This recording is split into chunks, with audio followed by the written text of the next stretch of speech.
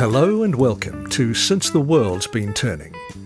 This podcast series is a journey through history, one guided by the lyrics of Billy Joel's song, We Didn't Start the Fire. In this episode, we explore the life of iconic 20th century fiction writer Ernest Hemingway. Throughout his life, Hemingway cultivated an image of hypermasculinity. He was a heavy drinker, a big game hunter, a deep-sea fisher, and a war correspondent. He was present at some of the most significant conflicts of the 20th century, and they influenced his work. But the larger-than-life writer also had a softer side. To help us get to know Hemingway, we're joined by special guest, writer Mary V. Dearborn.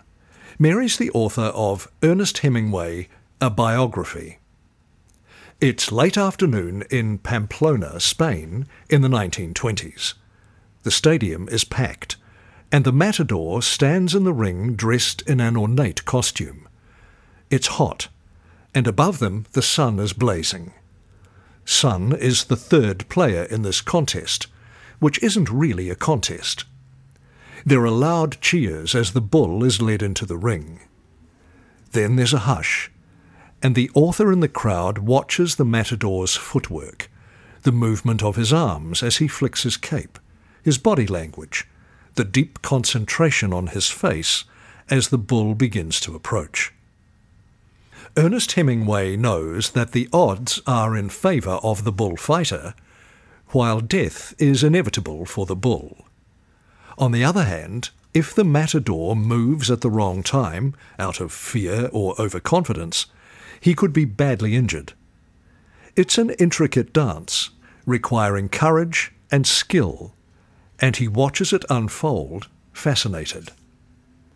All his life, Ernest Hemingway is intrigued by other cultures. He travels widely and incorporates them into his work. But he's born to a Midwestern middle-class family in Oak Park, just outside Chicago, in 1899. His father, Ed, is the local doctor, a quiet but emotional man who loves the great outdoors. His mother, Grace, is a music teacher. She's strong-willed and charismatic, and she could be described as a bit domineering. The dysfunction in the family has a lasting effect on Ernest, who's very ambivalent about Grace in his later years. Our guest, Mary Dearborn, tells us a bit about the Hemingway family.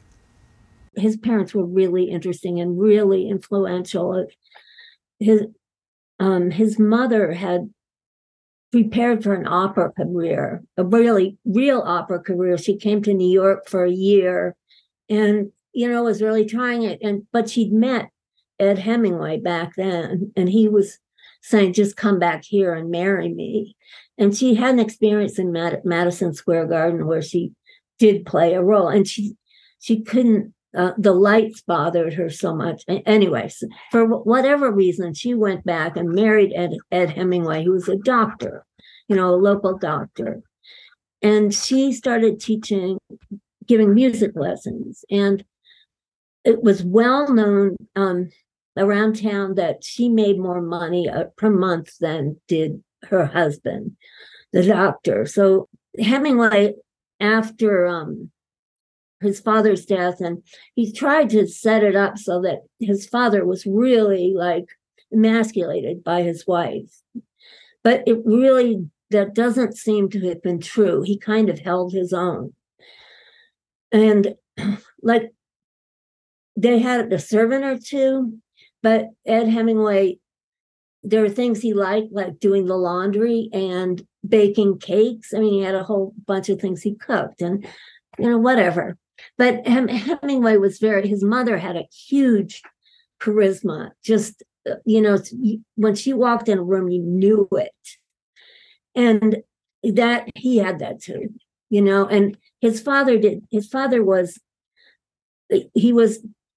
depressed. I think looking back, you can say he had bipolar disorder just as his son did. And he did kill himself, as it turned out, when Ernest was 30, and with a gun. and he had been in a terrible depression. He'd learned that he had diabetes, and they didn't have insulin then, and he was a doctor, and he knew what that, came with it and so forth. So big influence. So it was, I'm sorry, Hemingway's line was that my mother drove my father to suicide. With hindsight, I guess, he thought that was true. At high school, Ernest becomes a good sportsman. He also excels in English and edits the school newspaper. Although he does some fiction writing as a teen, he's fascinated by the top sports reporters of the time and emulates their style. On leaving home in 1917, he wants to enlist in the army, keen to do his bit in World War I. But since America hasn't officially joined the war yet, he ends up joining the Red Cross and delivering supplies to troops. He falls in love for the first time with a nurse nearly 10 years older than him. The relationship doesn't last, but she will later inspire his novel A Farewell to Arms. Mary Dearborn discusses Hemingway's experiences in World War I. So the only way that he could go was to join the Red Cross, and specifically an ambulance crew. But he did not drive an ambulance, which a lot of people think he did. What he did was he delivered cigarettes and chocolate to the guys on the front lines. But he was therefore on the front lines, even if he didn't have a weapon. It was even much more brave. But anyway, he was on the front lines, and he got hit by mortar and then a machine gun. Mostly the mortar was the worst injury, and he got some machine gun bullets in his knee. It was a big influence on him, and he actually, and not in a bad way. I think when you come so close to death at that age, that becomes the defining moment. And he has one of the best descriptions of dying that I've read, which is, he said it was as if a handkerchief was being lifted out of my head, and then it came back, or then I woke up. So so it was a big influence on him. He also fell in love with a Red Cross nurse, and it ended badly. So he thought he was a real man of the world when he got done with World War I. And certainly that was a lot of growing up.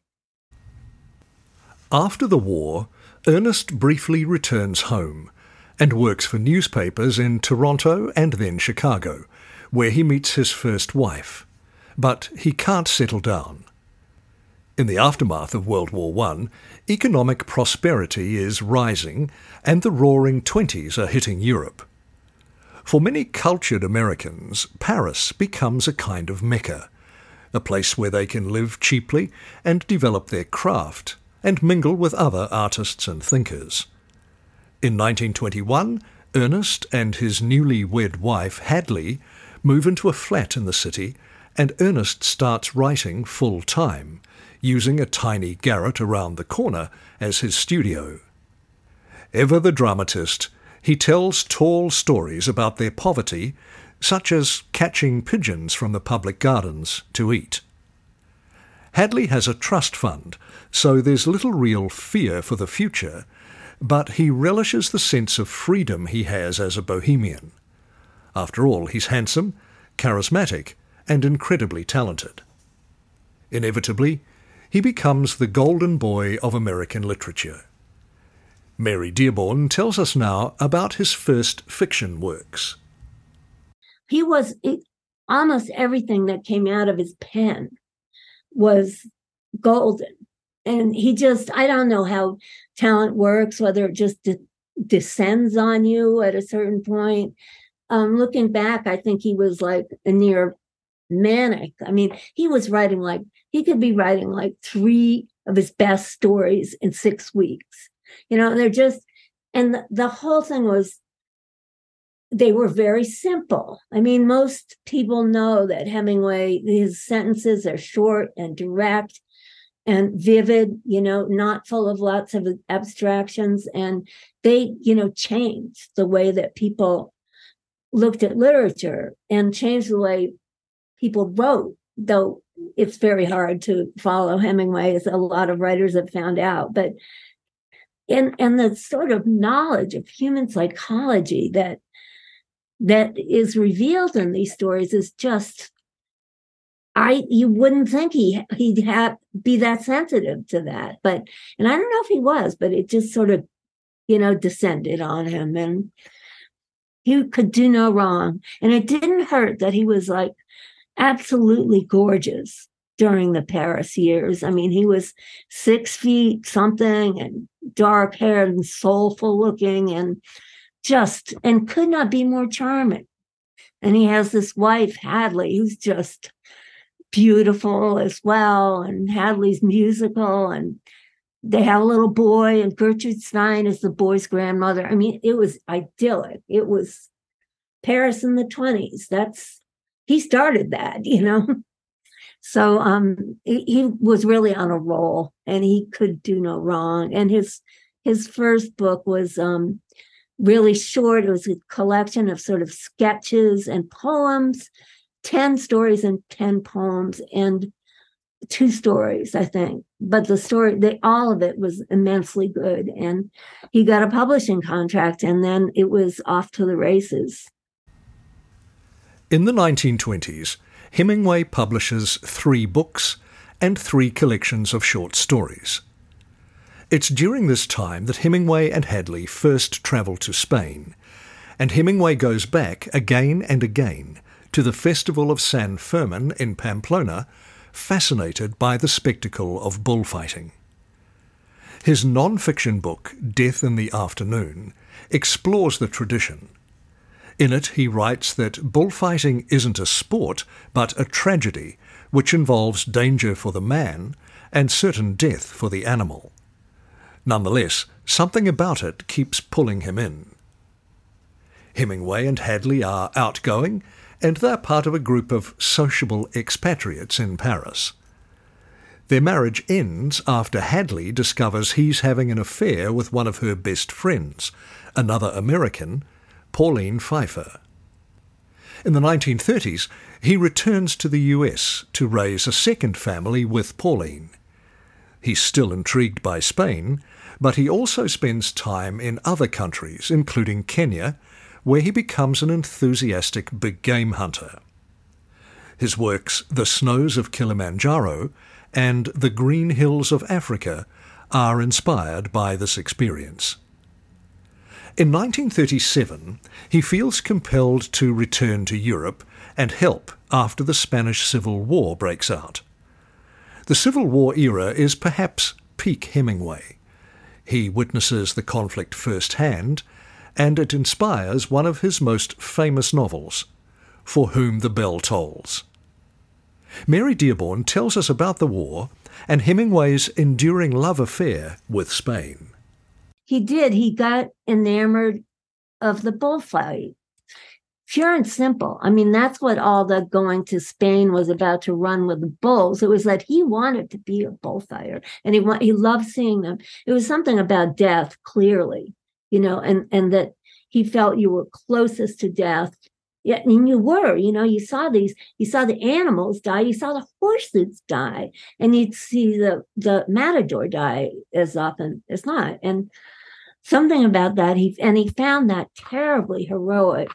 And he loved Spain. It's kind of as a result. He loved the food, he loved the language, he loved everything. He at that time, he was married to his second wife, and he converted to Catholicism. And Spain was Catholic. I mean, it was that became. I remember that Dorothy Parker, the wit, and Algonquin Round Table writer, said she was critical of Spain, and you did not do that in front of Ernest. And he wrote the meanest poem about her that I don't even quote it. It was so mean and unfair, but Spain was it. And so when the Spanish Civil War came around in the late 30s, he was going to go and defend Spain against the fascists. And it's the only time in his life he got involved in anything political.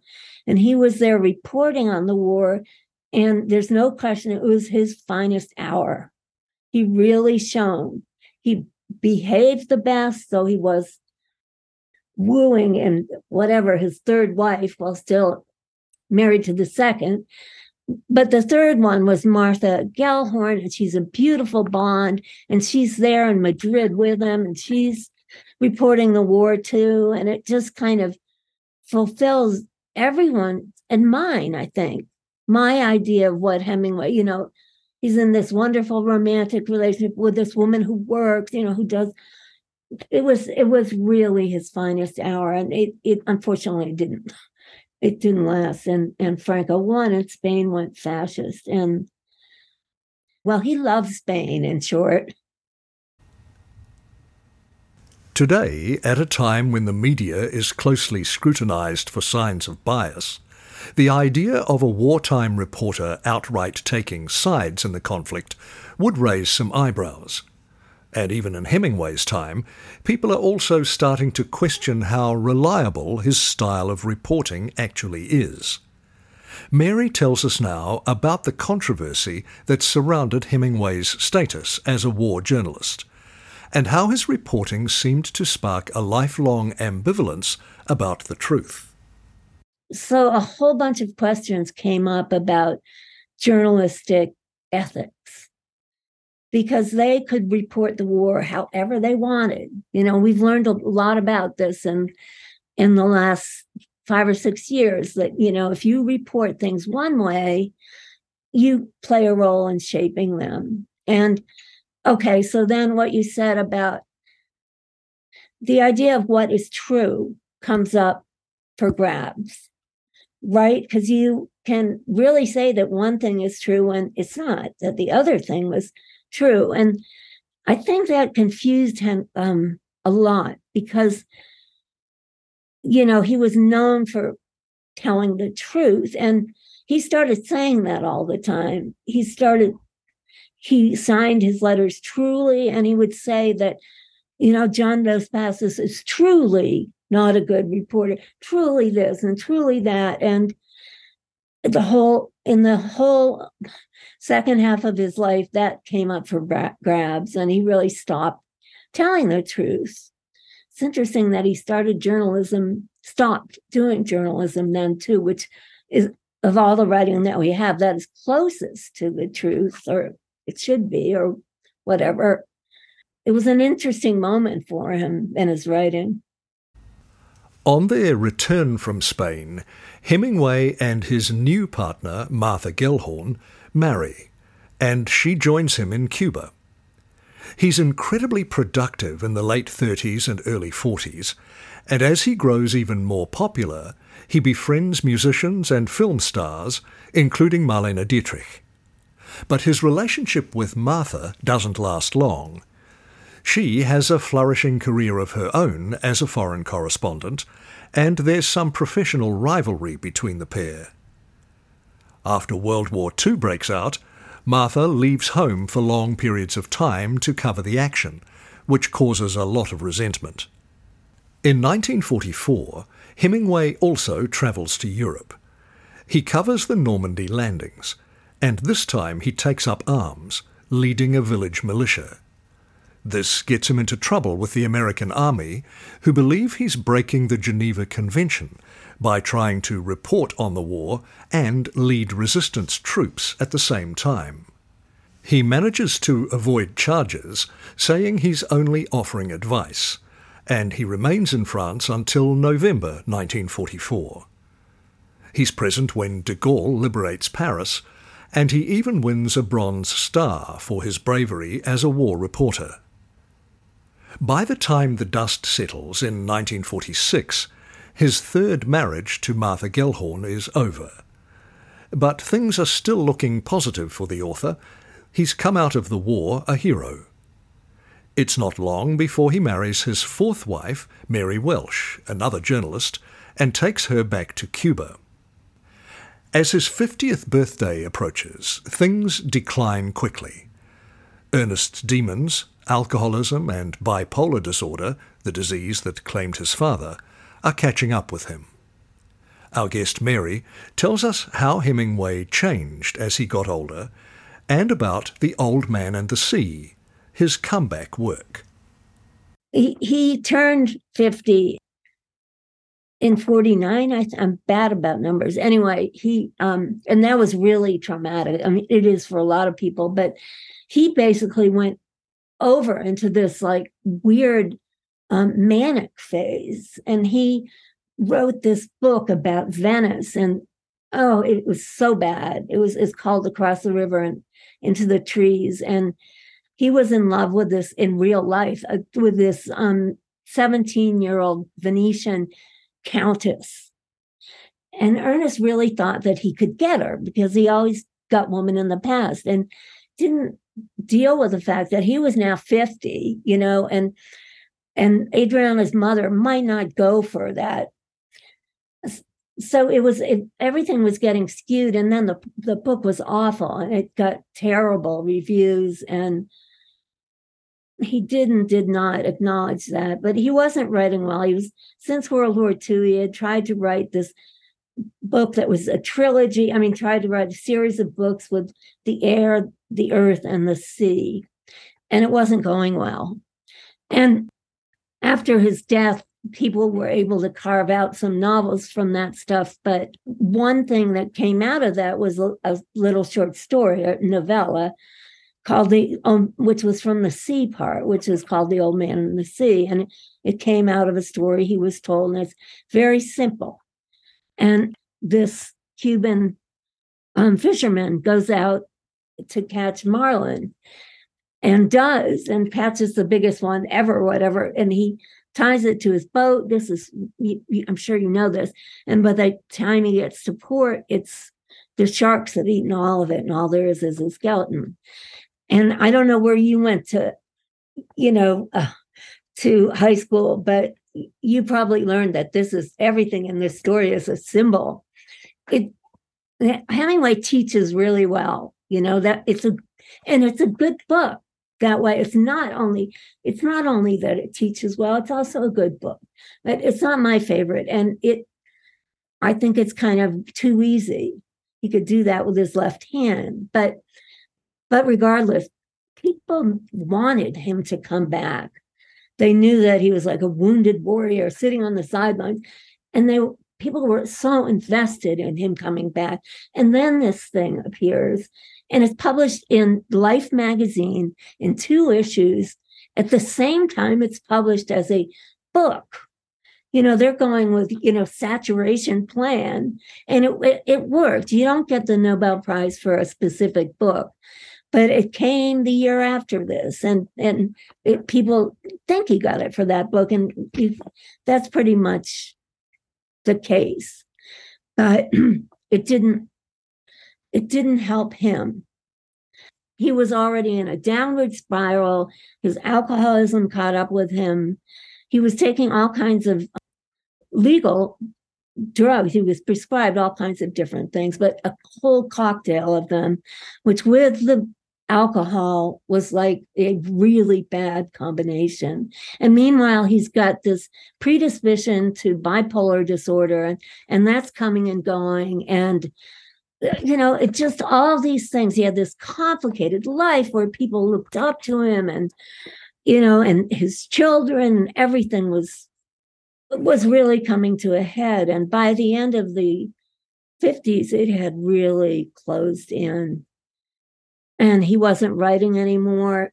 They had moved to Cuba, to the Finca Vigia, which outside of Havana, it was a wonderful place for him. But then Castro had come into power, and you had to leave. Not only did you have to leave Cuba, but you had to give your house to the Cuban government because it was a communist, rule. So he had to leave. It must have felt like exile. And he ended up in Idaho in this building this house that to my mind looks like a bunker. It was poured concrete, and there it is on the beautiful Idaho landscape. And he was just not doing well. Like, somebody said that his biceps, which once a man could barely get their hands around, you could almost get them, the same hands, you could almost get one around the biceps, just barely. So that's like the way that I sort of understood his suicide was that his depression was not normal. His depression was psychotic. And, he didn't see, he was paranoid. He thought the FBI was following him, and he just started losing it. And one thing that brought it home for me is they brought him to the Mayo Clinic, which was not necessarily good for him. But on one of the trips there, he went in a small plane, and they had to refuel in those days. And so they got out, at the refueling. And when he was walking back to the plane, he tried to walk into the propeller. And that's sort of what I mean about psychotic depression. This was it was going to be really hard to keep him from killing himself. And his widow, Mary, knew that. And, she locked his guns away, but she left the key out on the kitchen shelf. And she got a lot of flack for that. But she said, hey, you can't keep a man from his possessions. And she couldn't keep him from it. It was going to happen. So it's very sad. Ernest Hemingway dies by his own hand in Sun Valley, Idaho in 1962. The eulogy on his memorial is a poem he once wrote for a friend. Best of all, he loved the fall, the leaves yellow on cottonwoods, leaves floating on trout streams, and above the hills the high blue windless skies. Now he will be a part of them forever. Shortly after his death, something unexpected happens. A book about Paris in the 1920s, A Movable Feast, is published posthumously. It's beautifully written and ranks among his best works. Towards the end of his life, he'd found notes from happier days and turned them into something publishable, working diligently through his deep depression. If Hemingway were alive today, would he have lived longer? And could he have achieved more? Mary Dearborn gives us her thoughts. They would have monitored his medications more, and probably he would have had to address the alcoholism. They didn't have AA then. It seems to be the only thing that really works. And I can't really picture him going, but things would be very different if he were alive now. And I think, one thing that happened with him, unfortunately, I see it happening. I've had a couple of crazy friends, and unfortunately, what everyone seems to do is they hope the other person is taking care of it. Like, I hope his wife knows that he's doing this. And, the wife is saying, I hope his best friend is doing. It's really hard, mental illness, especially in somebody famous, because the whole culture can enable him. And that's a danger, I think. What would he have done with, for example, Donald Trump? I mean, that really is fun to contemplate, or even just just COVID. I mean, I'd love to hear his responses. Ernest Hemingway was never an easy person. Aside from his treatment of his wives, he was also famously irascible, and he fell out with many of his literary friends. At his peak, he was surrounded by admirers, but at the end of his life he was isolated, alone with his long-suffering fourth wife. In many ways, the tough, prickly, hypermasculine image he's famous for was real, but he's more complex than people think. Among his quirks, he loved animals, and once adopted and bred a 6-toed cat, dozens of descendants of which still live on his property in Key West. In fact, cats with this mutation are now known as Hemingway cats. Some of his novels also play with the idea of gender and gender roles, and one of his own children struggled with gender identity, eventually transitioning and becoming a woman. If Hemingway were alive today, Mary Dearborn thinks the writer would have been intrigued by the current debate around gender. She also thinks the macho image of Hemingway, which has been romanticized so much, might have done more harm than good. Hemingway as macho does anybody any good. It doesn't give these guys who think that Hemingway gives them a license to go run with the Bills in Pamplona and, pick up women by the arm on their run through the streets. And then for him, it doesn't help either. So, the phrase toxic masculinity is new, but I'm afraid that it's too much of a cliche, but something of that applies to him, I think. And it didn't do his wives any good, that's for sure. So what is Ernest Hemingway's legacy to literature today?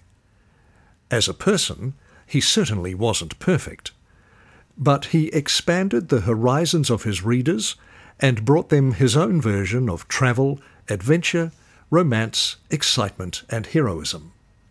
And as society changes and evolves, despite the occasional attempt to cancel him, Ernest Hemingway is still an enduring presence. Mary Dearborn thinks his books will withstand the test of time, and he still has something valuable to offer.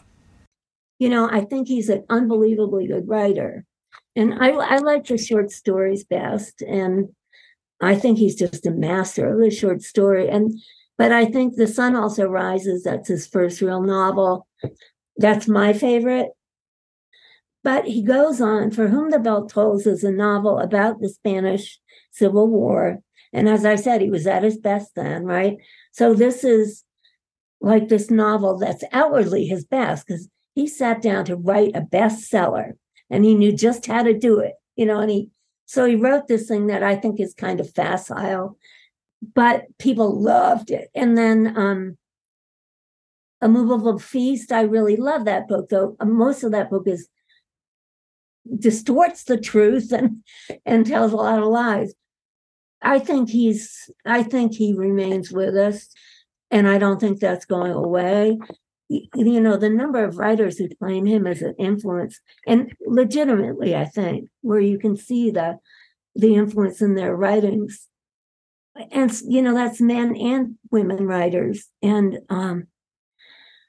he's still being read in schools, partly because he's written short stories, and that's the most students seem to get these days. But he changed language itself, and that doesn't go away. No amount of dead white males or toxic masculinity, none of that changes it, or his tragedy even. That doesn't change, what he did. You have more insight into some of what he did, like that terrible novel. I think you can see why it's so bad from what was happening to him. But anyway, no, I think that his influence, he's been an indelible presence. Still is in the 21st century. Thanks for listening to Since the World's Been Turning. I'm Robin Harrison. Thanks to our special guest, Mary V. Dearborn, the author of Ernest Hemingway, A Biography. Mary's book is published by Knopf and is available to buy online. Thanks to Will McGillivray for the introduction music and to our writer, Elena McPhee. Please join us next time as we continue to explore the people, events and places behind Billy Joel's iconic song. We'll look at the life of Adolf Eichmann, the Nazi war criminal who escaped to Argentina before finally being brought to justice in one of the 20th century's most important trials.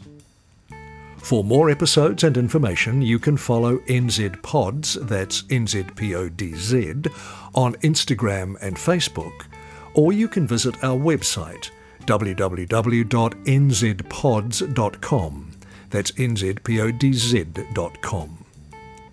By giving us reviews and ratings on your podcast service, you help us to share this project with more listeners, so please share your thoughts. We greatly appreciate your help in keeping this project going. Thanks again for listening, and please come back next time to hear more from Since the World's Been Turning.